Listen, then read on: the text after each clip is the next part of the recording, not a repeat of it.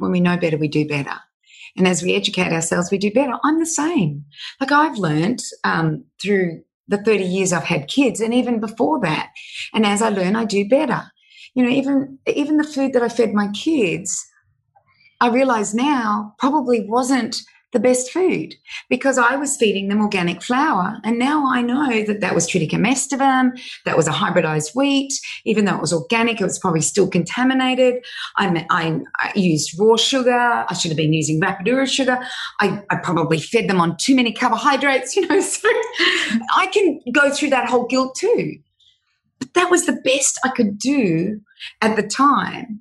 And I was doing better than anybody else out there too. But now that I know better, I'll do better with my grandchildren. Welcome to the Self-Love Podcast, the show that helps crack open your heart and inspire a deeper regard for your own well-being and happiness. Proudly brought to you by 28 Essentials. Here's your host, the gorgeous Kim Morrison. Welcome to this week's Self-Love Podcast. I am really inspired, excited, and over the moon to have not only an incredible woman on the show this week, but someone who I feel very proud to call my sister from another mister, the beautiful Cyndi O'Meara. Now, for those of you who don't know her, Cyndi is about educating. Her greatest love is to teach both in the public arena and within the large corporate food companies in order to enable everyone to make better choices so that they too can enjoy greater health throughout their lives. You're going to find throughout this week's podcast that we delve into quite a lot of topics, but you can hear her passion and her unique, surprisingly simple yet extensively researched, down-to-earth approach. I particularly love the way she challenges the larger food corporations, the big food conglomerates, but I also love the way she encourages the stay-at-home mom, the everyday person, in order to help us to eliminate unhealthy habits. And it will also help thousands and thousands of people to make smarter choices about the food they choose to put into their body. Now, I know for many of us, to love ourselves means that we need to respect ourselves. And to respect ourselves is to treat this body made up of 50 trillion cells with the utmost care, respect, and regard. That means every single one of those 50 trillion cells deserves to have the absolute best nutrition. After all, you would never put cheap fuel into a Lamborghini, a race car, a Formula One engine. Why would we never consider this body to be the Formula One engine of the human experience? So I encourage you to grab a pen and paper, make sure you really sit down and take in every single word that just falls out of this beautiful soul's mouth. She inspires me on a daily basis. I feel really proud to know that I've got her on speed dial, that I can ask any question around food. And also we challenge one another on our thinking. We inspire one another as women. We really encourage and support one another as businesswomen. And probably our most favorite role of all is that of being a mum. I really hope you enjoy this week's podcast. Please make sure you give us a 5-star rating. If you love it as much as some of you are messaging me and telling me, then the greatest gift you can give to me is a 5-star rating on iTunes. Go to thewellnesscouch.com/self-love podcast. You can go to my page, Kim Morrison Training, on the Facebook page, but you can also follow me on Instagram, Kim Morrison and the number 28. I'm very proud that 28 Essentials is the sponsor of this show. So you'll hear us talk about our love of what we put into and onto the body, and also the difference we can make, not in the world, but we can help make a difference in the world by what we do in our home. Enjoy this week's show. I know you're going to love it. As you can tell, I am super excited to bring to you not only one of Australia's most phenomenal food experts, nutritionists, researchers, and now farming girl, but not only that, my beautiful best friend, as you heard in the intro, the amazing Cyndi O'Meara. What a treat to be doing this live with you. Welcome to the Self-Love Podcast again. Thank you, Kim. Oh, it's such a treat to have you. You know, lately, all around self-love, I get asked questions all the time, you know, that people want to feel good about their body. They want to feel healthy. There's sadly a lot of people in this day and age who may never have even experienced what true health is. Why do you think that's the case? Well, we were talking about this morning, actually, that, you know, you go to a hospital and you're there to get well, and then they feed you junk food.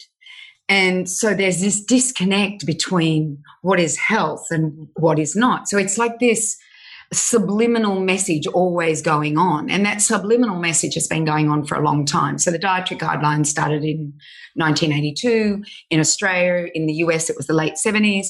And it basically said, eat all the carbs you want, lower your fat, have quality proteins in small amounts, and you'll be healthy. But they looked at quantity, not quality. So it was all about how much of those macronutrients can I have? How much of the micronutrients can I have? Not about the quality of the food. And there was a survey done out of Johns Hopkins University, and it basically said that 92% of the US people want sustainability as part of the food guidelines. So here we are, we have this disconnect where we're told margarine is good, we're told that low fat is good, we're told that eggs are bad, we're told that meat is bad. No, that's the narrative at the moment. So I think everybody is completely confused about food. And if we can go back to, if we go back in time and understand what our evolutionary body needed, then it becomes easy.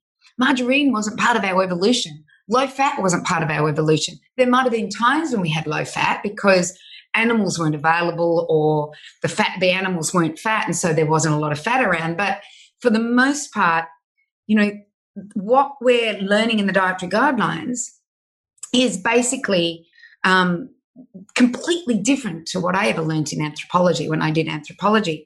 And now here we are in 2021 and the dietary guidelines are up for review. So they are the 2013 dietary guidelines are up for review, and they're asking the food industry to be a part of the narrative for understanding, reviewing the dietary guidelines. I shake my head.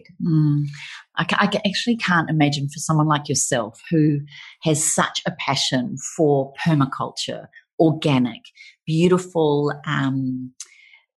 harvesting and farm protocols that are really in line with nature, the moon, animals crossing the paths, and the way we actually cross farm and use all these different animals and plants to actually create a beautiful soil.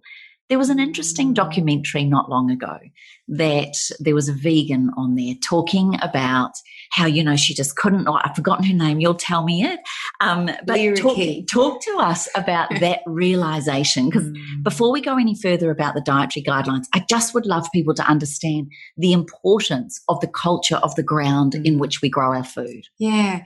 So let's take you back and then we'll talk about Lyra, because she's quite an incredible woman who had an epiphany 20 years into being a vegan. But if we go back to the end of the Second World War, which was the end of chemicals being used in warfare in the German camps for the killing of many of the Jews or many people that the Germans didn't agree with or Hitler didn't agree with. If we go back to then, those chemical companies are still existing today. BASF, Bayer, there's quite a few of them. They still exist today, and they were part of those chemicals that were used in war and part of, the whole thing right through to 45. So then instead of stop using those chemicals, they thought, how else can we use these chemicals? Well, it was able to exterminate people, so why not exterminate insects and plants and things that we don't want? So they morphed from the war to agriculture. So by 1945, DDT was the first chemical that was starting to be used across the world. And DDT was an insecticide. It was used in getting rid of nits in young women and young men's hair, or teenagers or kids' hair. It was used to get rid of any mosquitoes. It was used if there was some sort of plague. Before that, it was arsenic and lead that was used, and now we've contaminated many of the soils with that arsenic and lead. So then it was like DDT came along, and then by 1974, DDT was then stopped because they realized that it was fat soluble, it was causing hormone issues. We saw all of this happening, and so DDT became something that had to be stopped being used on our food supply and around humans. And if you have a look at the advertising for DDT when it first came out, it was, a song saying DDT is good for you, stuff like this. So then the end of DDT happened, and then it was glyphosate came in as the herbicide. So by mid-1970s, glyphosate started to be used. And then it was used in GMO crops, so glyphosate or Roundup Ready. Then it was used to desiccate crops, so that means if they weren't Roundup Ready crops, then they became desiccated with them, such as wheat and legumes and other grains. So desiccation means the drying of the crop before it is harvested. And so that means and they can do that with potatoes, that means all the riffraff that they don't want dies. But that chemical is still there. And I guess I got interested in this because my mum and my sister were probably very much exposed to DDT in Iowa, USA. And I do believe that that was part of their demise. They both died of cancer. My sister died at 46 of cancer, and my mum died at 69 of cancer. So I guess I got into that knowledge of DDT. I read Silent Spring by Rachel Carson. Then I read Our Stolen Future, which was about all the hormone disruptors, by Theo, can't remember exactly, but a guy by the name of Peterson. So I read that book, and then of course, Carrie Gillam brought out her book Whitewash, which was all about glyphosate. And then I got the idea from so many people that I have interviewed, like Dr. Stephanie Seneff, and I really started to look at our food. So I've always been about real food. I've always been about, yes, get organic if you can get it. If you can't, that's okay. At least it's real food.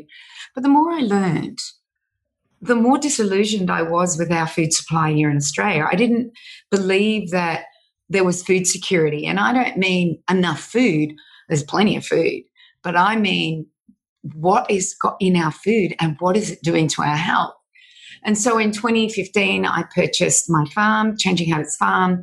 It's something that I'd wanted since I was 21, and that's 1981. You can do the maths, everybody. But I finally got that farm. And now somebody asked me, what's your goal, Cindy, with your farm? I want to grow food. That's it. I want to grow food. I want to grow as much as I can. And Kim walked in the door today, by the way. We're at my home, and I've just been up to the farm, and there's watermelon, eggplant, zucchini, cucumber, beans, chilies. What else did I pick up? Oh, I've got a heap of macadamias, passion fruit, limes. The lemons are coming through. My apples are starting, acerola cherry. So I go there, and I know my food security. My aim is to make sure the soil is at its very best. So as long as the soil has all the microbes in it, it's doing its best. So we had the soil tested 3 years ago, I think it was, and we there's this new thing out there saying that we need to get our carbon and our organic matter to 8, so 8% basically. And once upon a time, Australia, it was something where between 20 and 30% carbon holding of carbon and the holding of organic matter. So we're at that 8. We are at C8, and we were there 3 years ago. So I'd love to remeasure it and just see where we are now. It would be exciting because we've done it through regenerative farming.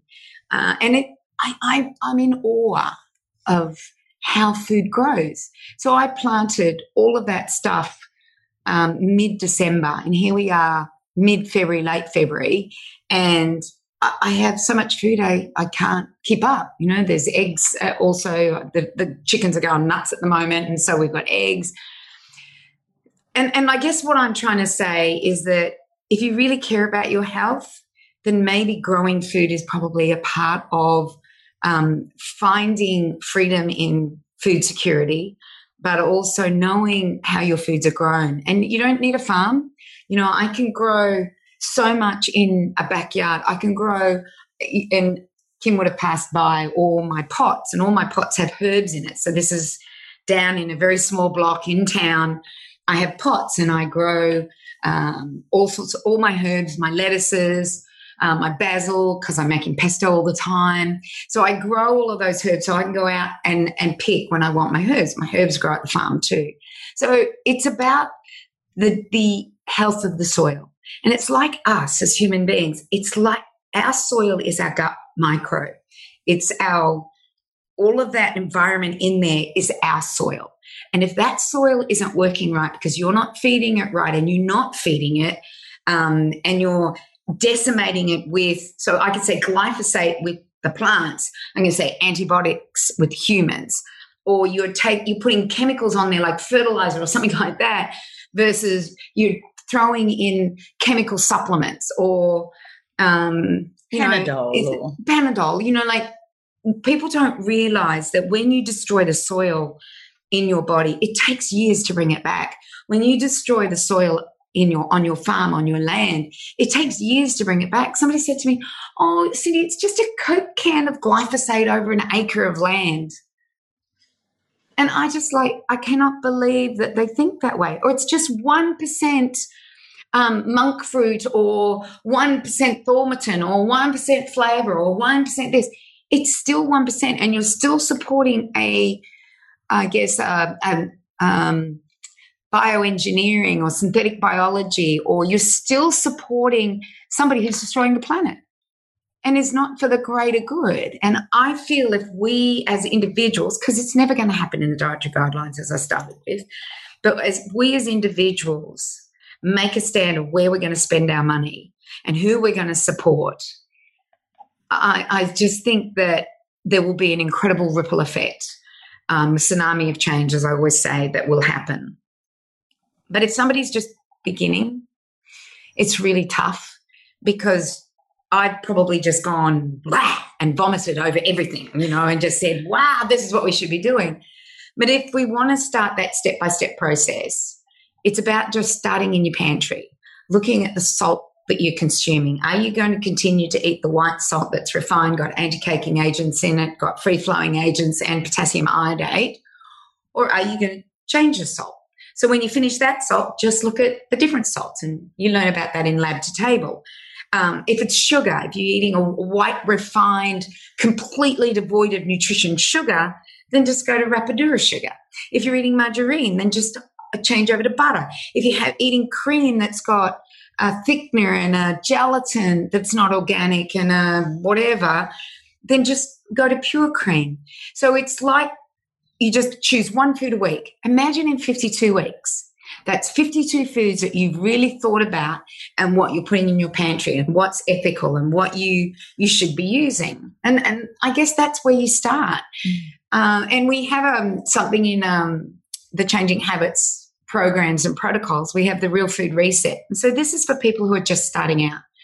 I doubt any of your listeners are just starting out, Kim. I just think many of them are fairly well educated, and they've been on this journey and they're part of your journey. And I don't know if that's too basic for them. But if they have family and friends, then that's where you would go. So these are the people that are eating your breakfast cereal still, your low-fat milk, margarine, plastic cheese, pastas for dinner. They're also eating vegan meats because they think that they're saving the planet. That's another We'll topic. talk about that one in a minute. That's a real other one. Or they're eating vegan cheeses because they think they're saving the planet. So the Real Food Reset is about looking at what you're consuming, reading the ingredients, and making the decision on whether you want to consume this food or not. Yeah. I just think one of the most important things of all is education. And what we don't know, we don't know. But what we don't ask, we also don't know. And then there's people who do know who don't do anything about it. All of them are, for want of a better, more polite, it's not a very polite word, but it's ignorance. If we don't do or take action, or if we don't research this, or if we do follow the narrative that's on commercial televisions and all of those sorts of things, then these foods, people are led to believe that Kentucky Fried Chicken is a great meal, or that you can get cans of Coke with Happy Meals or whatever. I don't even know what it's called. But anyway, they have all these things. The hard thing for parents, if they came through the age group that we did, like through the 70s and 80s, where the microwave really started to be seen, fast food was a great freedom. The whole point was getting out of the kitchen, freeing the woman to get out of the kitchen so that she could be a free, independent woman and work and do all these things. So the intent may have been noble on one hand, as far as saving us time, But Cindy, we're finding so many people are unwell. So many people, as I said at the very beginning, don't even know what it feels like to be healthy. Some people have never been at a good weight because from the minute they've been born, their parents have fed them foods which have affected their metabolism and their hormones, which has never enabled them to have a slim, slender, toned, taut body because of the chemical bombardment, because of the antibiotics, because of everything. I actually feel for a lot of people because they don't know. And then the hard thing, Cindy, is when you do know, there's an enormous amount of guilt sometimes that can come with that, with not realizing it. What would you say to someone who's on this path that is actually really discovering that, oh my gosh, I didn't know that, that line, if I knew better, I'd do better. What would you say to someone who's now listening to this going, shit, I'm really getting this now? But you don't want them to carry the guilt through this, do you? No, because as I always remember somebody that Oprah had on, it was one of her favorite mentors, and she always said, when we know better, we do better. And as we educate ourselves, we do better. I'm the same. Like I've learned through the 30 years I've had kids, and even before that. And as I learn, I do better. Even the food that I fed my kids, I realize now probably wasn't the best food because I was feeding them organic flour. And now I know that was triticum estivum, that was a hybridized wheat. Even though it was organic, it was probably still contaminated. I used raw sugar. I should have been using Rapidura sugar. I probably fed them on too many carbohydrates, so I can go through that whole guilt too. But that was the best I could do at the time. And I was doing better than anybody else out there too. But now that I know better, I'll do better with my grandchildren, So, and I might become great-grandchildren too. And will I do better with my great-grandchildren than I do with this? Or will I know better with my farming practices? So at the moment, I've got this guy working for me and he does syncentropic farming. And I said, where were you 5 years ago? He says, I was still learning. I wasn't here for you 5 years ago. So I realized that it's just, and I feel guilty. I've spent a lot of money and wasted it on the farm because I feel like I did the wrong things. And I can have guilt on that, or I can go, you know what? We were just learning. And now that I know better, I'm going to do better. And it's the same with the cattle. It's like the chickens. As we know better, we do better. Don't feel guilt. There's just, we could all feel guilt. Yeah. And it's a waste of energy. It's wasted energy. You know better now, do better. Yeah. I want to go then. We've talked about soil. There's so many things I could pick your brain about. But I want to go back to the vegan, the lady, and the circle of life. Talk to us a little bit around how you actually, this veganism movement, which I totally respect and understand why vegans have a moral, ethical ground around the way animals are mistreated. Yep. And I totally agree with them on so many counts around this whole veganism movement. What I don't understand is young women thinking that they're doing the right thing. And I say young women because it seems to be quite big at high schools when girls decide to become vegan at a time when their bodies are changing and evolving.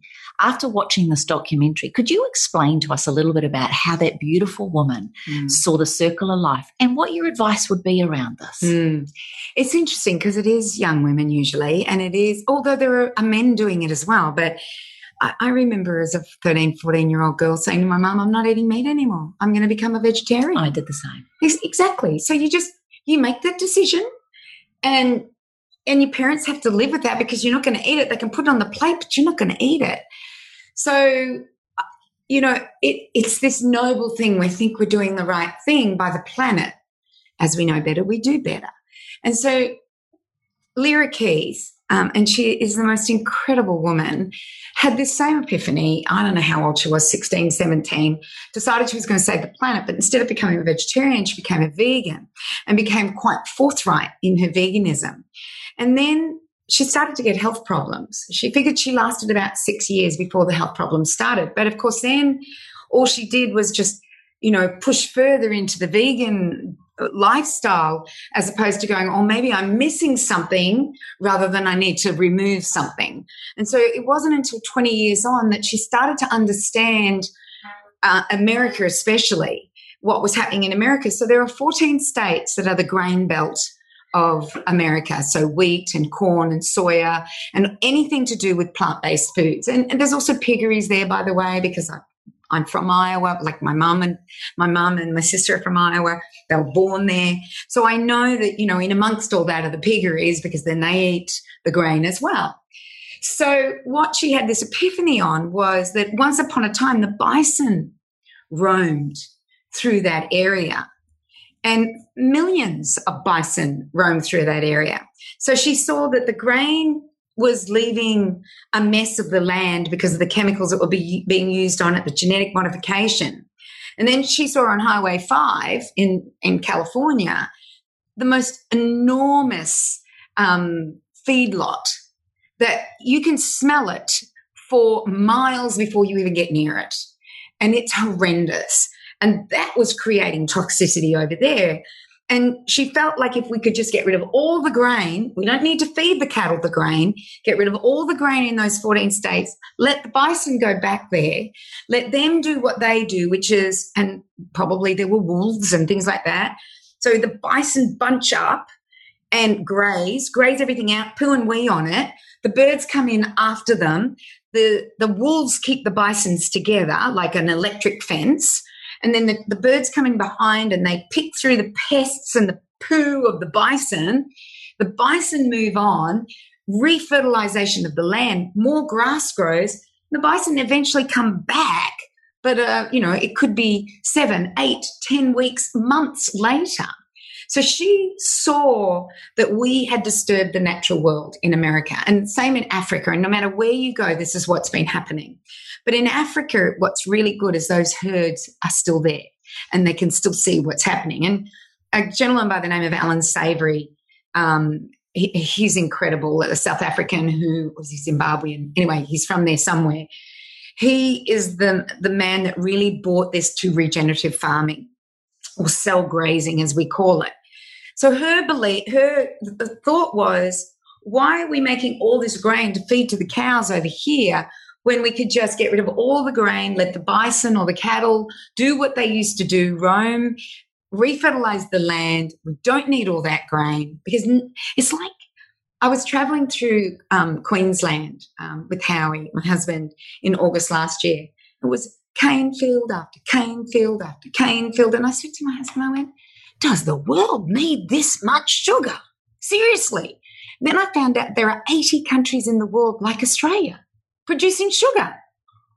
What for? Ethanol or white sugar or what? I just went, we don't need this much sugar. Surely we don't need this much. But you get these epiphanies as you become observant and an inquirer. And I think that being observant and having inquiry are the best traits that you can have. And that's what I feel Lyra did, is she had those traits and she realized the folly of veganism. And now she's an advocate for getting back to animals, letting them do what they usually do, and using animals as a part of regenerating the land. And then if we want to eat some, we eat some, So sorry for the vegans out there, but that's the way it is. And it seems to be a very strong emotional movement as well around the cruelty of animals and things, which I think you and I would both agree, we completely agree with, which is where it comes back to buying ethically raised, organic, grass-fed meat, etc. 2 questions I have for you very quickly. Animals eating grain, it was never in the anthropological evolutionary processes of their diet. So what's that doing to the stomachs and the digestive system, the soil of the animals that we then eat, let alone the antibiotics they're fed and all the washes that are put all over them? That's my first question. And then the second question was around her realization of the blood and bone needed to fertilize. Of course, I forgot about her garden. To garden. So just briefly about the cattle, because some people may not understand, what's wrong with grain-fed cows. Oh, a cow won't eat grain. It eats grass. And you can see it when they walk through our place. If the ryegrass has sprouted, they don't really eat it when it's sprouted. They want to eat it before it's sprouted. So they are grass eaters. They're not grain eaters. They get sick when they eat grain. And there's, I can't remember the exact mechanism, but they need more and more antibiotics, and they can only do it for a period of time before it makes them very, very sick. So it's not their natural eating. It's like us eating McDonald's and Kentucky Fried Chicken and our whole life. We will get sick. We can eat it for a small amount of time and then the animals are slaughtered. But that sickness is still in their meat. Why would you do that? You know, and plus they lay down more omega-6s than omega-3s when they're eating the grain. So their whole fat changes and their health changes. So you're eating a sick omega-6 rich cow. There's nothing wrong with omega-6s, but that's not where we're meant to get our omega-6s. Our omega-6s come from plants, not animals. Omega-3s come from our animals. So yeah, with Lyra Keith, I'd totally forgotten this is what she did. So she wanted to grow her own food. And she realized she either had to buy artificial fertilizers or buy blood and bone, you know. And when you think about the animals as they are, like on my farm, the cows go through, they poo and they wee. And by the way, when an animal dies, what we do is we dig a hole and we bury it, and that's our blood and bone. And that could be the chicken, a cow, a young calf. If it dies, that's what we do. We fertilize our land with its body. And then the chickens come through and they scratch and scrape and they fertilize the land. We don't use not one fertilizer, not one do we use. And our animals are healthy, so they don't need tick treatments on occasion. And I have to tell people this. If we have a cow that's not healthy, we will use what we need to use in order to get it healthy so it doesn't die. Yeah. It's just like modern medicine. If you're a human that has gotten sick and you have an acute illness, and if you don't get antibiotics or you don't get an emergency surgery or you don't get something like that, then you're going to die. So there are times when we have had to treat one cow differently because for some reason that cow is failing in health.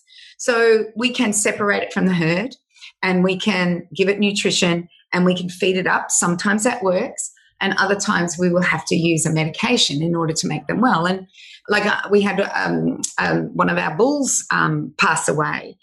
And then another cow got sick and we just got the vet in. We got the vet in and so we got the vet in and he had a 3-day illness. And so the vet, I can't remember what the vet gave him, but he died in the end. So we lost him anyway. So we lost 2 cows and we went, right, what do we need to do to make these guys safe? Where do we need to put them on the property where they're not going to have these ticks? And, you know, so you learn this. But if there's an emergency, we will use that. And that's like with anyone. That's humans, that's animals. If there's an emergency, we do something to save their lives. Yeah, and there's a really important role that it plays. And what I love about you is your approach to health and wellness is always what can we do with food as your medicine first? How do we look at you as a holistic being, not just a part of your body that's not working? I'm really curious. I love the part about Lyra when she discovered as a vegan how important it was for her to grow her plants and her vegetables, that she needed the blood and bone fertilizer.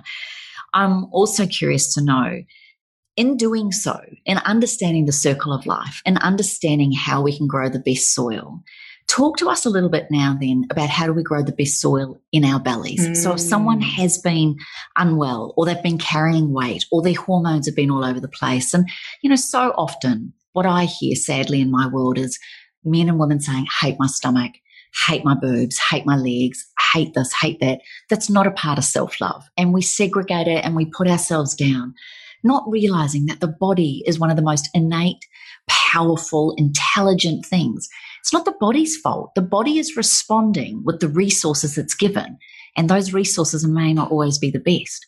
Someone listening to this that's going, actually, I am on this path. I have been following Cindy for a while. My family is getting better, or I want it to get better. Talk to us about how do we make the soil in our bodies better if we're just starting out. I loved your statement, it's not the body's fault. Yeah. That is a brilliant statement, and it is not the body's fault. It's the ingredients you're feeding the body. And those ingredients that make your body healthy also make your soil in your gut healthy. And there's lots of ingredients. And so what I'm going to do before I get to the food ingredients, I'm going to talk about the other important ingredients. So number one, sunshine. because sunshine has everything to do with your circadian rhythms. Just think about it. If you don't sleep, you're as cranky as anything. You don't feel well. You don't think well. That's one night of not sleeping. 2 nights of not sleeping, you get to the point where you're almost drunk, where you cannot be trusted operating machinery.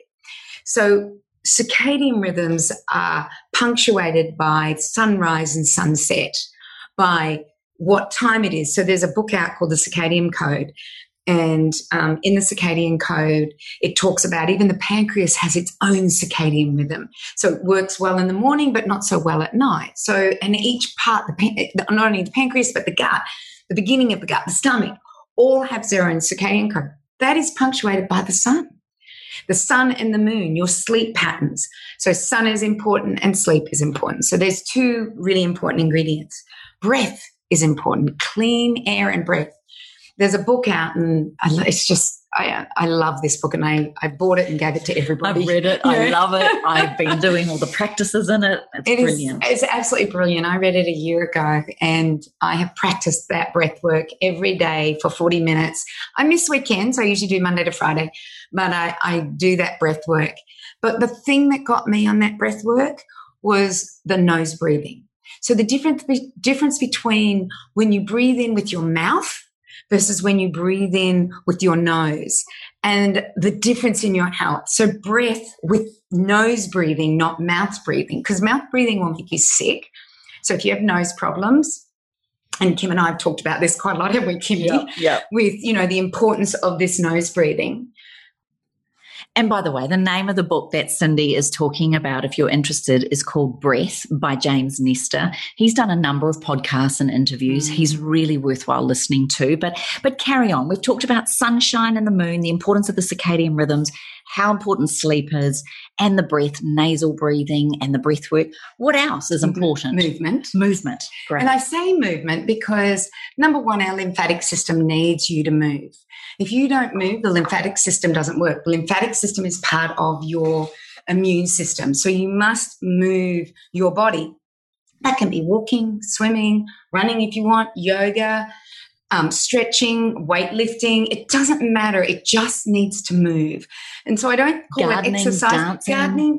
Gardening, dancing. What else have we got? Like, there's so much out there. Hiking. Tennis. Yeah. There's heaps. So it's really important to move your body. And I love to move mine in nature. So we, and I'm telling everybody our life at the moment, but Kim and I just went for a 14K walk. Yeah. Because we felt we were getting ready for a hike, a 6-day, multi-day hike. And so we wanted to just make sure that we can do those walks. Then we're going to have to put, 15 kilos in our back. But walking out in nature, and we were talking today about the importance of ferns. Like the giant ferns have the ability to release magnesium. So you're walking through a rainforest with large ferns, or the giant ferns, and they're releasing magnesium. You're releasing carbon dioxide. There's this beautiful exchange between nature and you. Grounding is all part of that. Being touching those rocks while you climb something, or the tree that you've just pushed aside because you need to pass by. These are all interactions in grounding and electron transfer, and in so many things that we don't even understand. So movement in nature is always, we'll put those two in together, even though, they can be separate as well. And connection. Connection is really important. So connection with loved ones, friends, walking with a friend is always important. My daughter Tanya has just finished the Southwest Track in Tasmania. It's a tough walk, and there is nothing out there that you can't ring somebody to come and pick you up. There's none of that. And she said she met somebody there that was doing a stunning walk by himself, and he just decided that he really wanted to enjoy it with somebody else, not by himself. And so he ended up walking out and not finishing the walk. So that's our connection, our want to be with other human beings. They're really important. And then the last ingredient, of course, which to me has been all my work, and that's 40 years of knowing and understanding food and the importance of food, but understanding how that food interacts with the human body, how that food is grown, which we've talked about now, and the importance of how it's grown. But then what did we eat through anthropological times? why is the ketogenic diet become so big? Was there an anthropological reason why ketosis was important for us? Why the fat loss protocol works so well? Was there an anthropological reason why that happened? Why should we be meat eaters or fish eaters or chicken eaters, poultry eaters? Eaters.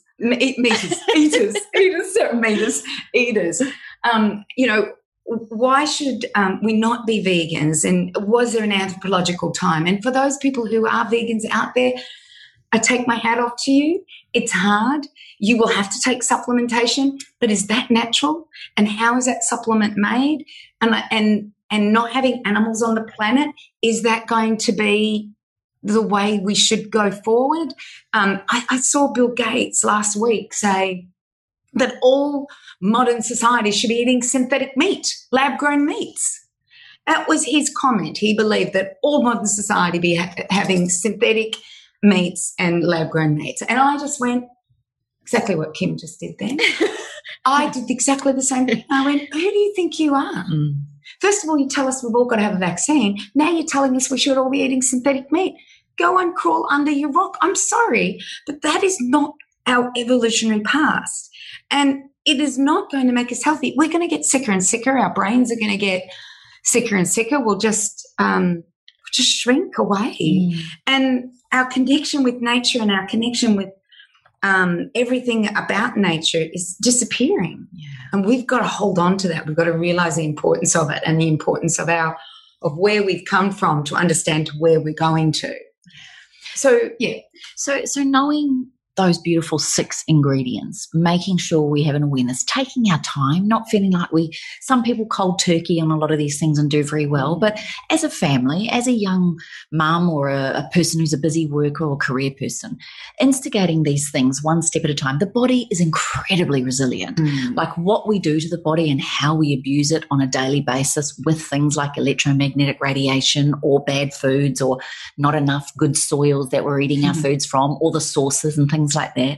I absolutely love going to my farmer's market. I don't have a farm, so my local farmer's market is a brilliant place to go for my food and connection and earthing, because I touch all the food and I even feel like I get an increase in my vibrational frequency. My electromagnetic field feels better when I do things like that. As far as you mentioned it briefly, the ketogenic diet, this is a big thing at the moment. There was paleo, and poor Pete Evans has had such a hard time over things like this, but his intent was to help 10% of Australia. I remember when we spoke with him, his intent originally was about eating the best food we could, and paleo seemed to be the word that described eating whole food naturally. It wasn't about eating a truckload of meat and no vegetables or all of that sort of thing. Could you explain to us a little bit the difference between paleo, ketogenic, fat loss? Like, is there one way we should all be eating, or is there something that we need to biohack and work out what's best for each of us? If we look around the world at cultures that still exist like they would have in the old days, we can actually see an array of foods that were eaten. So we can go to the Inuits. They ate a lot of blubber. They ate liver. So their main diet was protein and blubber fat. So that's very ketogenic. But it's also paleo because they were hunter-gatherers. So they hunted, but they also gathered. So when the snows melted and some plants came through, they would have gathered berries. They would have gathered maybe roots. They would have gathered things. So there were times in their diet where they were very much a very ketogenic diet, but then there were times when they added the carbohydrates to that diet. So that's one. If we look at the Catawbas that live in Papua New Guinea, they live in a tropical region. So here we are, both extremes. One's the Inuits, one's these guys. So they live in the tropics where there's lots of fish because they live on an island. There's lots of mangoes and bananas. There's root vegetables. There's coconut. So they're eating saturated fat, which is the coconuts. They're eating the tuberous vegetables and the sweet fruits, which is very much carbohydrates, and fish. So their diet, when you look at the difference between them, is very, very different. Or we can go to the Himbas in Namibia. The Himbas in Namibia live a very much a herding lifestyle. So they have goats and cows. Sometimes if they're stable, they'll grow corn. But for the most part, they live on milk products, dairy products. They kill the occasional animal for celebration, or if it's old, and they will consume that. So very much muttons or, that type of thing if they had sheep. But if they have goats, whatever old goats called, I don't even know these days. But, that's what they ate. But at the moment in Namibia, they've had the most amount of rain they've ever had. They have got green grass. There is foods that have been laying dormant that are now rising. And so they will be gathering food. So not only are they herding, but they've now got the chance to eat carbohydrates. So as you can see, and I've only given you 3 cultures. I could give you the Maasai, I could give you the Hadzas of Tanzania. There's so many out there that we can have a peek into what they consume. So the Hadzas eat animals from all the way from birds right up to primates, and they eat very tuberous vegetable, and they have honey. They rob hives. They eat about 30% of their diet in honey. So you can see there's this array of foods, and I love talking about them. So I've just got to stop because I could go on through all the cultures. So we as humans are adaptable. But have you noticed I never said margarine, Kentucky Fried Chicken, McDonald's?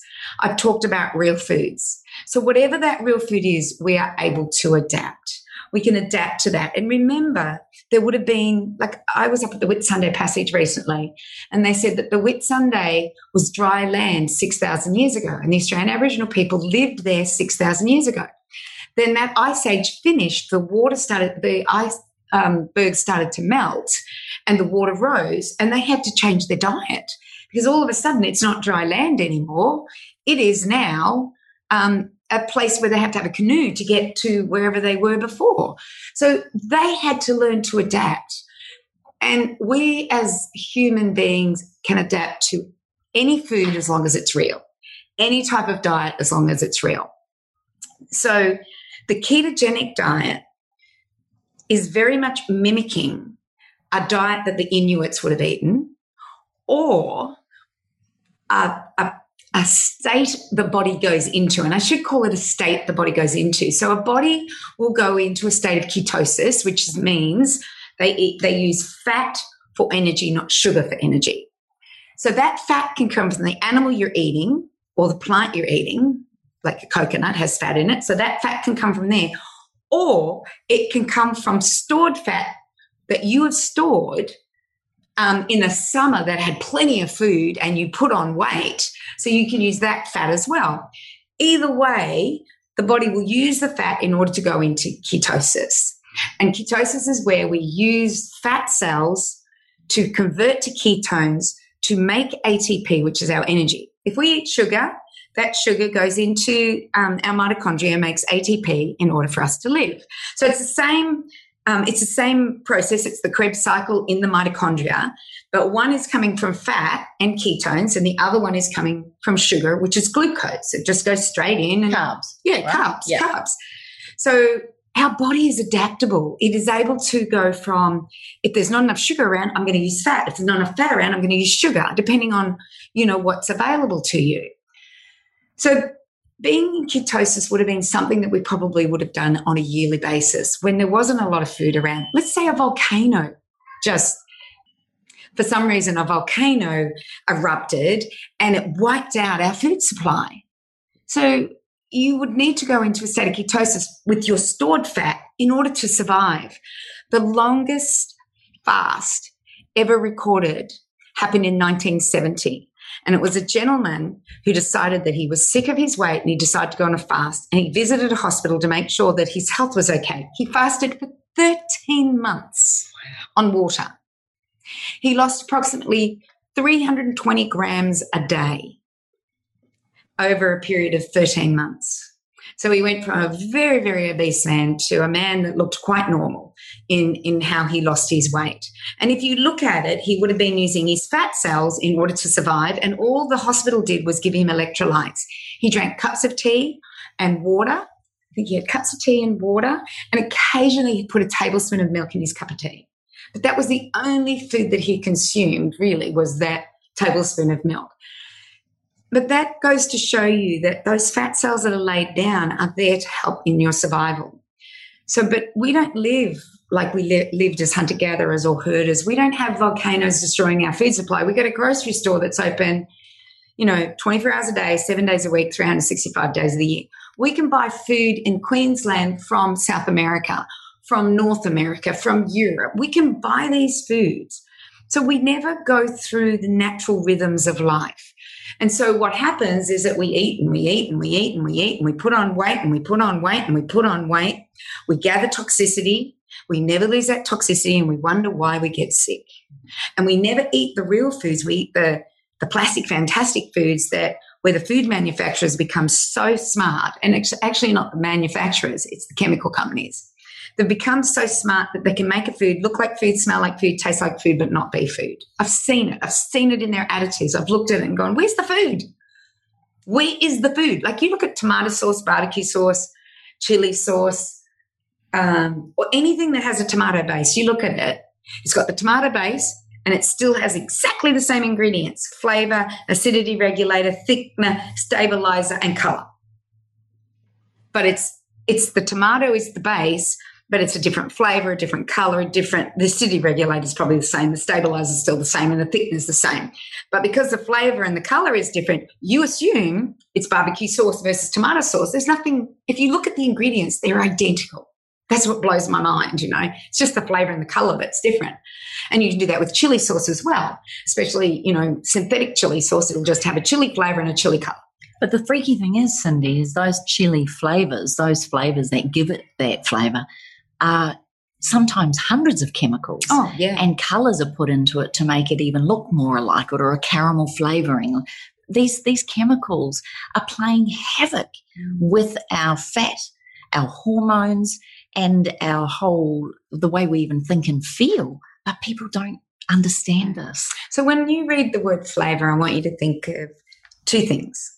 It's either a chemical shitstorm where there's 48 to 100 chemicals in it.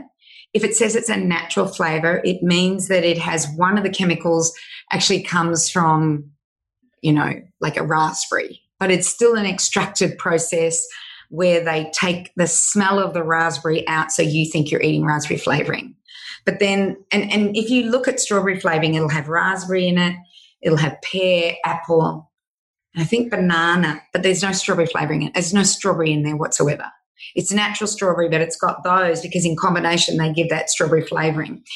So, and it's all about smell. It's about the olfactory more than anything else. So the people that are producing it are the same ones who produce perfume or smells. So because you're in that field and I'm in, and it's the same people. They're called flavors and F&F. Flavors and I can't remember. I'll look it up. I can't remember the name of it, but it's they're the biggest flavor and smell olfactory people in the world, but I can't think what it's F&F, something like that. Anyway, so that's one way that they can make it. Then there's another way. So let's look at natural vanilla flavoring these days. So flavors and fragrance. Fragrance. And it was an F. Flavor and fragrance. So let's look at another way they're now making it. So there's this new form of making all sorts of things, from fibers to smells to flavors, to colors, to textures, to acidity regulators, to vitamins, to medications, to vaccines, to everything. There's this new technology, and it's called biotechnology. And biotechnology is genetically modifying microorganisms in order for them to make something for you. So let's take vanilla flavoring, natural vanilla flavoring. So I can't remember what kind of microorganism it is. It could be a mold, a virus, a bacteria. They're usually the three that it will be. Or a yeast, so a yeast cell.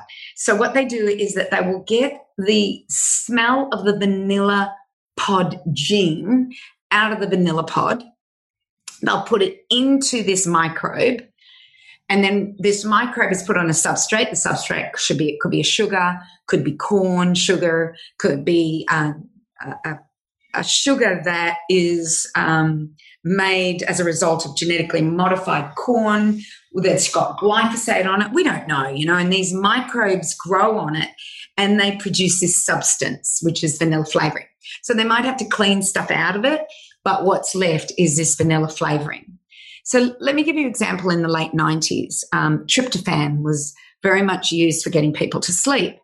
And a Japanese company decided that they wanted to make more of this tryptophan. And the way they were going to do it was genetically modify a microorganism in order to make this tryptophan. Well, they didn't clean it properly. And there was some toxin in it, and it killed, I believe, 150 people in the US. Then they realized it was this tryptophan, and they traced it back to this guy. It maimed, not this guy, but to this company. It maimed something like 1,500 people, like permanent injury. So I know they learned their lesson. I get that. But I also have to tell you about a disease called Morgellons. Have we talked about this before? No. So Morgellons disease is where people complain of very itchy skin, and they have fibers growing out of their skin or their lips or their body. It's like colored fibers, pink, yellow, green, and red fibers are growing out. And many of the doctors said it's a mental issue. They've just put that fluff there. That's from your clothing. But these people swear that they have these fibers, and it's called Morgellons. So the thought is that it's a genetically modified microbe that makes fibers that has escaped, got into the microbiome, and is now causing havoc with people. And you think about how much is being genetically modified at the moment in the way of microbes. And like Cargill, which is a huge company, has built this huge fermentation lab in the Midwest somewhere. I think it's in the Midwest. What if those microbes escape that are making citric acid, xanthan gum, microbic rennet? So microbic rennet, I've got to tell you this one. So rennet is used to make cheese. It comes from the stomach of a calf. So a lot of vegans and people don't like that. So they've said, we're not prepared to have cheese with rennet in it. So now what they do is they make microbial rennet, or be called vegan rennet. And what it is it's a microorganism that has been transplanted with the gene from the stomach of a cow into it in order to make this rennet. Like you go, what's the difference? What's the difference between taking that cow, killing it, get the gene, and just taking the rennet out of the stomach of a cow where, where hopefully the whole body is used ethically. The whole body is used. I know that this is a massive topic. I know it's something we're deeply passionate about. And I think really the gist from what I'm taking from you is a food is not a food is not a food. And also realizing that you are what you eat, and what you eat eats. So knowing exactly the things that are eating or what's been eating. So our microbiome, this is probably That's right. That's what I was meant to talk about. Yes. No, but it's great because you can see why it's so damn confusing, why for most of us that sit there, we're not nutritionists, we're not scientists, we don't understand. Why is it so bad? I was taught through the 80s and 90s when I was studying to become a personal trainer, and nutrition was part of that. Low fat was everything. So was ballistic stretching. So was, really hard workouts. No pain, no gain was the whole attitude back then. We know better, we do better. We're learning more. We're understanding more. And I swore black and blue that Olivia was the best thing to eat back in the 80s and 90s. I thought it just came from olive oil. I didn't understand the homogenization, the hydrogenation processes. I didn't understand all the additives. I just saw the big marketing thing of it being olive oil whipped into a butter. I thought that was healthy because of the omegas. So thinking about the microbiome, what we've done as a culture, particularly us in the Western civilization, understanding we've eaten a whole lot of foods, fast foods, flavored foods, degraded foods, not even foods, those of us that are waking up, those of us that are realizing that even just having some herbs and putting those beautiful macronutrients onto our salad each night, just even how good we feel. How do you, just in a very simple way, make our microbiome healthy again? It's not an easy question. And I think I need to just premise some stuff before it. In America, there's a belief that 75% of people have gut issues now. So this is multi-generational. And you either nip it in the butt right now, or it will be passed on to the next generation. And multi-generational means we talked about DDT in the beginning.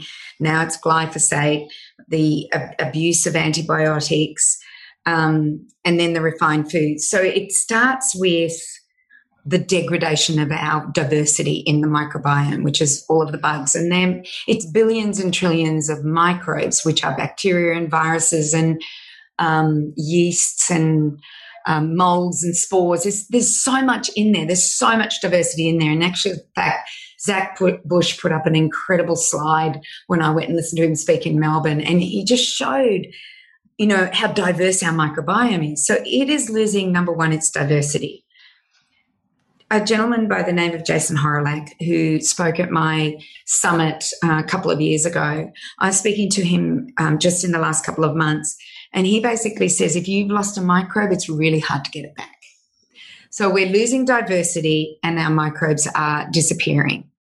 So what you've got to do is the best with what you've got. And how do you do the best with what you've got? First of all, you do not want to feed the pathological ones. And by the way, the pathological ones are going to always be there. You just need to be them drowned out by the good ones.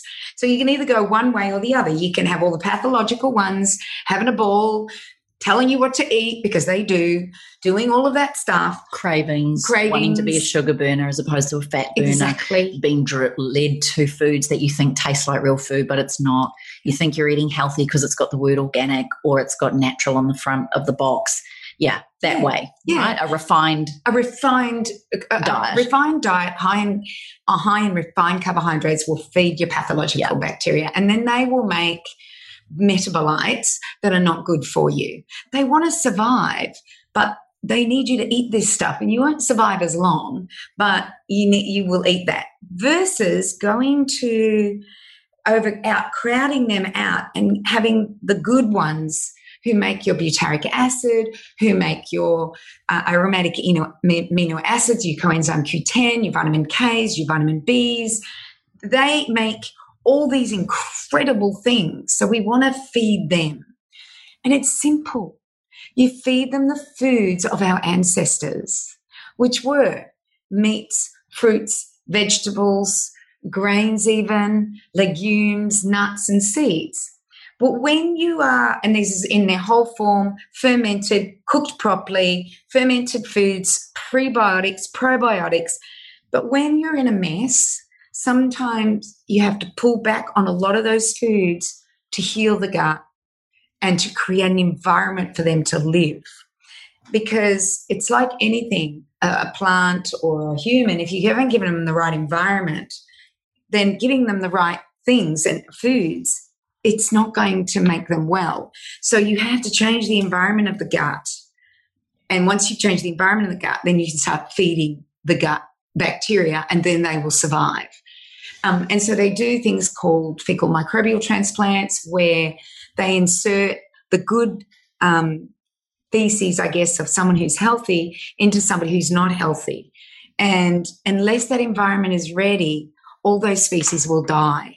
But if that environment is ready, those species will grow as long as those species are within you. And what we need to do is crowd out the bad ones, bring the new ones in.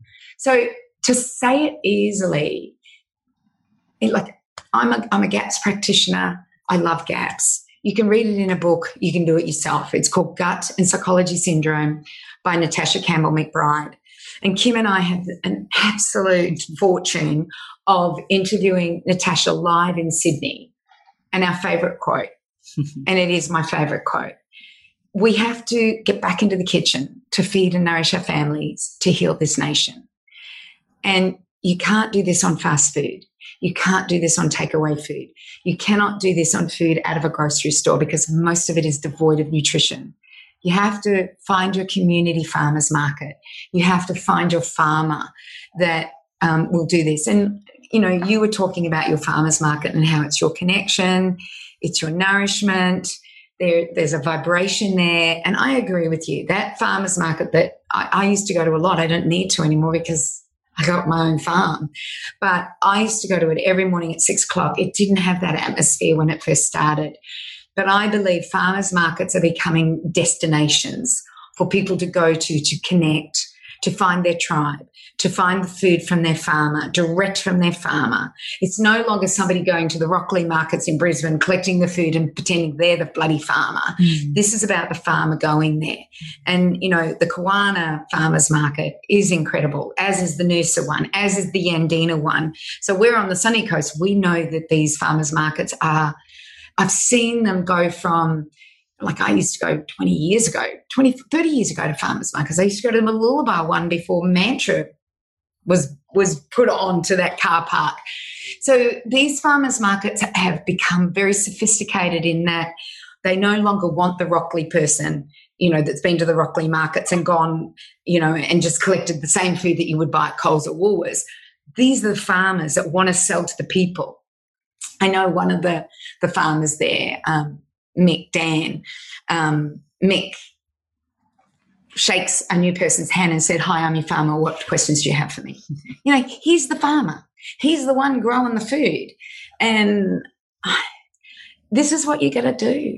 If you want to get well and you want to get your soil well, you need to have food that's been grown in a good soil. And the only way you're going to do that is you have to leave Coles and Woolworths behind. I'm sorry, but you can't go in there. IGA, I love, because not all, but a lot of IGAs are very much of the mindset of me. They want to buy local. They want to buy from the local farmers. They may not be organic always, but if they can get organic, they'll get it in. You know? So, I love it. Yeah. Cindy, you know, and you and I have, every time we get together, and we've known each other for a couple of decades now, we are soul sisters from another mister. And, you know, I feel that we often do retreats together, we speak together, we sleep in the same bed together, which is where I feel via osmosis I get all your knowledge and all your wisdom. And, you know, it's interesting that you have a real passion for the inside of the body. I have a real passion for what we're putting on the outside, just generally speaking. And mind, your passion and the is mind. The mind. I love the mind. I love our attitude. And I guess that's where we come back to the power of self-love. When you truly love yourself, you will listen to a podcast like this and go, that makes sense. That vibrates with me. That resonates with me. I could just do a simple thing like going to the farmers markets on a Saturday instead of going to Woolies. I could look at the ingredients in my food and the ingredients in my skincare and personal care products, etc. I just want to say from, you know, as we come to a close, the education that you offer, you and I have got some amazing, exciting things coming up together that we're going to be doing.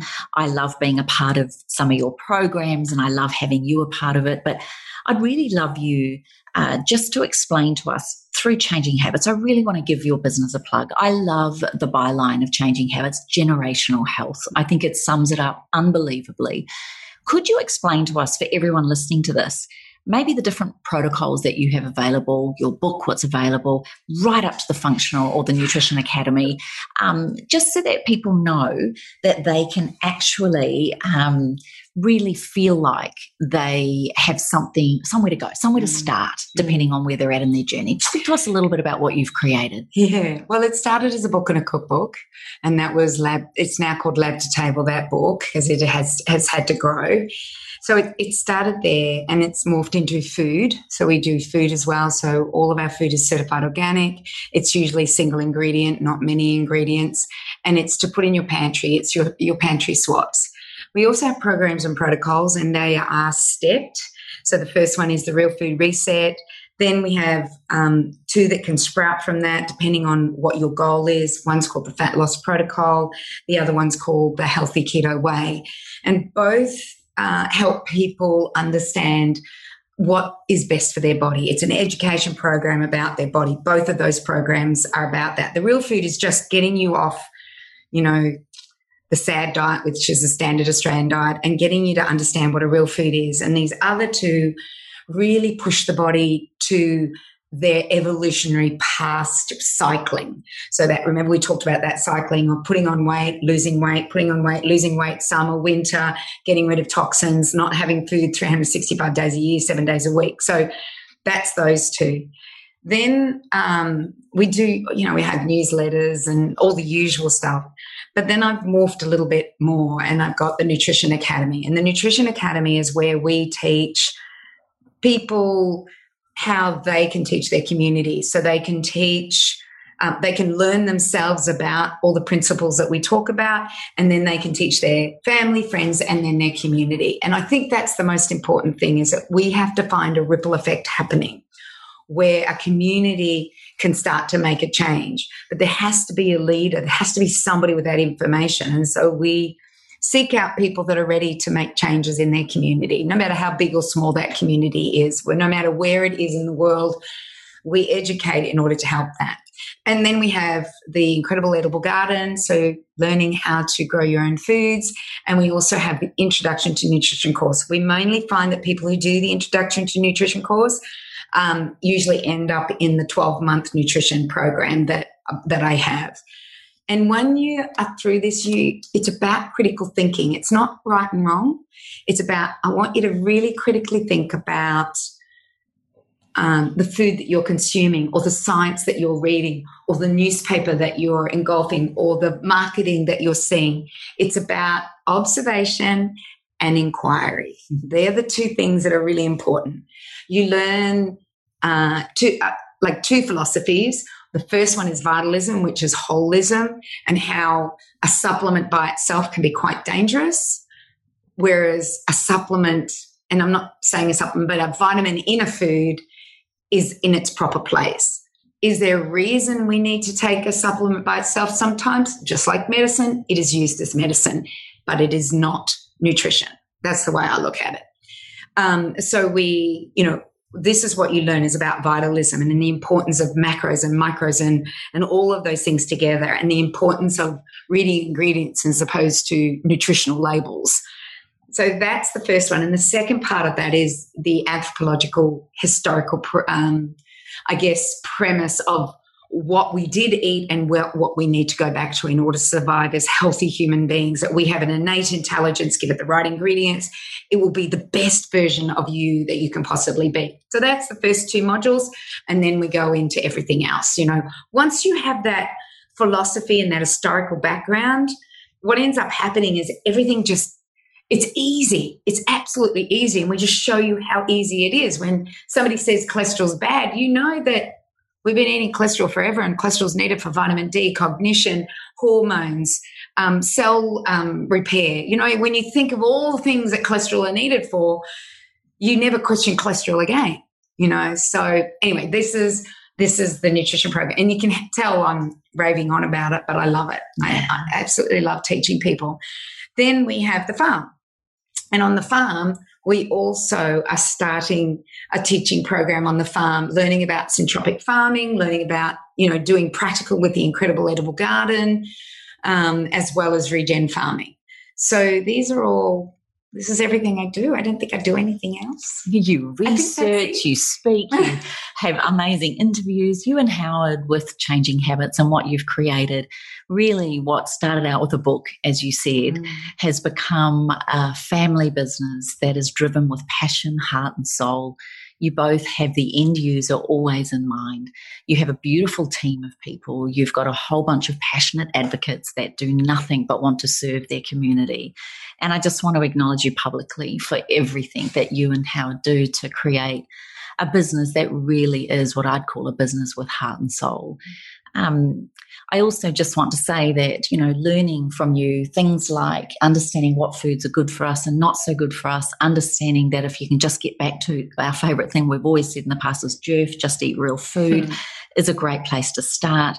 Understanding the power of being maybe more of a fat burner than a sugar burner, I think would be really helpful for this audience, and realising that, I guess the best way I've ever heard this explained is that a big log of wood, the way that burns on a fire as opposed to kindling, That's sugar is like kindling, so you get short But both bursts, are important. But both, that's what I wanted to say to you.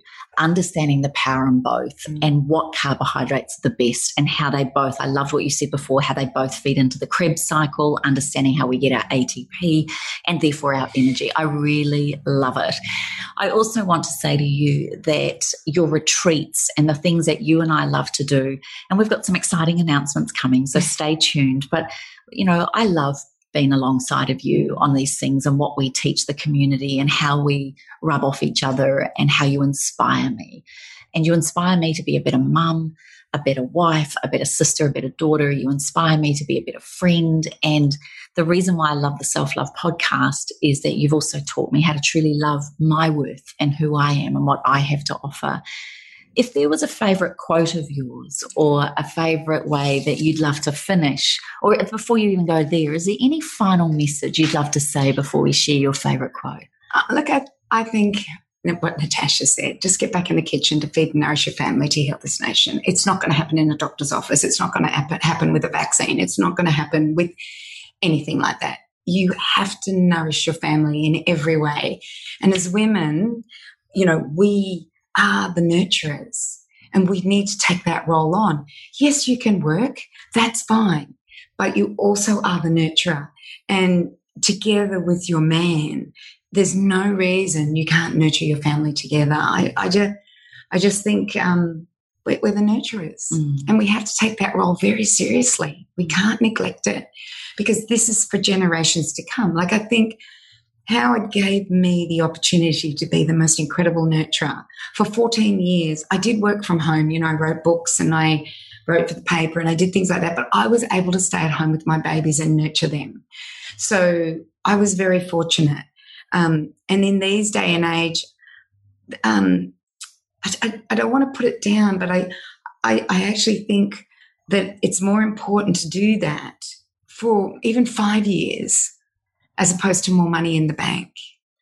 And I know that it's hard these days, but I just, in my way of thinking, you only have so much time to imprint on your babies what they will need to imprint on their babies and for your future generations to be the healthiest that they can possibly be. And my imprint for my babies was the food that we consumed, and we know that imprint is in that first 6 months of life. But also, I know this were my final words and I was only to say a few things, but it's powerful. My thing is it's to be in that kitchen, to be that nurturer and to teach our babies how to do it as well. Well, even this morning, we got back from our 14K hike. We got into the kitchen. We whipped up a pesto, a mayonnaise, date squishies, a coffee, gelatin, a passion fruit gelatin. I've made us a butter chicken for dinner tonight with cauliflower rice. I made a caramel slice from Luke Hines' cookbook. I mean, we're all over it. Tonight we're doing hummus and baba ganoush. we're all over it. We're all over it. Hashtag nailing it. Yeah. And I think doing it with a friend is always good. But like I'll spend a couple of hours every week just cutting my basil, doing my pesto, you know, doing my mayo, collecting my eggs, doing my mayo. I just do it and you probably do it when you get back from the market. Yep. As soon as you're back from the market, it's like boom, boom, boom, boom, boom. And then you're ready for the week. I love it. You're not looking at, what am I going to have for lunch? What am I going to have for breakfast? You've done a couple of hours prep for the week. Can I just add to that? The most powerful way to eat healthy and get more healthy is preparation. It is. And organisation, prep and organisation. Yeah. Don't try and do it looking in your fridge and there's nothing there. So in our fridges, both our fridges, it's Sunday at the moment. So in both our fridges, we've got pesto, mayo. By the end of it, we'll have baba and hummus. We've got, I noticed you prepped all your meats while we were, I don't know if it was for the cat or you, but it doesn't matter. You prepped them. Both. The cat gets the same meat we do. Yeah. And all my veggies are here because I've done all my picking. You've been to the farmer's market, same thing, makes no difference. But let me go to the quote that came up on beautiful Helen Patterns, both our friends' Instagram page last night, and it just really spoke to me. And so while it's not my quote that I listen to all the time or think about all the time, it just pulls everything together about self-love and food. If we can see our body as a wonder, which is you love your body, you know, it's an innate intelligence. We also have the opportunity to see the earth as a wonder, as soil. I'm just kind of adding some things here. And healing can begin for the body of the earth. When we go home and take care of ourselves, we heal not only our own bodies and minds, but we help the earth as well. Isn't that beautiful? It's stunning. Like when I read that, I went, Helen, you did it. But it is written by a person by the name of Thich Nhat Hanh. Thich Nhat Hanh. Oh, is that how you He's say a it? Tibetan Buddhist monk. Oh, Thich Nhat Hanh. He's amazing. I love his book. He's just... One of my favourite books I read of his was Happiness Now. Oh. And he talks about, that's where I learnt the art of micro moments of mindfulness, and where you can meditate for 20 seconds looking at a tomato, cutting it open, realising where it came from, the farmer that grew it, looking at it with intent, making food with the blessings. He's a beautiful soul who I've learnt a lot from in the way that when we're cooking a meal. So there you go. I need to get his book then, because to me what he's saying is, when you're nurturing your body with the foods that we're talking about, and when you're nurturing the outside of your body with your beautiful oils and your moisturizers, that I know that you are Attila the Hun when it comes to the ingredients you use, then you're not only nurturing yourself, but you have decided to become part of a solution that's happening on the planet as opposed to a problem. So if I'm to eat the foods that are genetically modified, Roundup ready, cows are being fed, force-fed. If I choose to eat those foods, I'm destroying the planet. That's what I'm doing. Agreed. That's what I'm doing. I'm part of a freaking problem that is happening out there. But if I choose to find my farmer that's local, that treats their cattle, their chickens, their plants and their soil with respect, then I feed myself. I'm respecting myself with that. But then I'm part of an incredible solution. So, and that quote to me said it all. He's beautiful. He's just beautiful. As you said at the very beginning, when we know better, we do better. Cindy, my darling soul, I love you so much. Thank you so much for being part of the Self-Love Podcast. You know I'm going to get you on again and again. It's nice to have you on tap, and I'm really looking forward to what we're sharing together as we both grow in our businesses, our families, our love of life, and what we're all doing on this beautiful planet. Thank you so much for being in my world. Oh, thank you, Kimmy, for being in mine. Oh. I couldn't live without you. Oh, stop it. I didn't pay her to say that. Oh. Thanks for listening to the Self-Love Podcast. Be sure to write a review and share the love with your friends and family. And head over and visit Kim and her team at 28.com. That's the word 20 and the number 8.com. Take good care.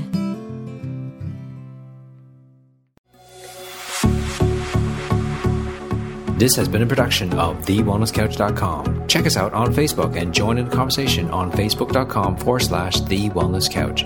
Subscribe to each show on iTunes and check us out on Twitter. The Wellness Couch, streaming wellness into your lives.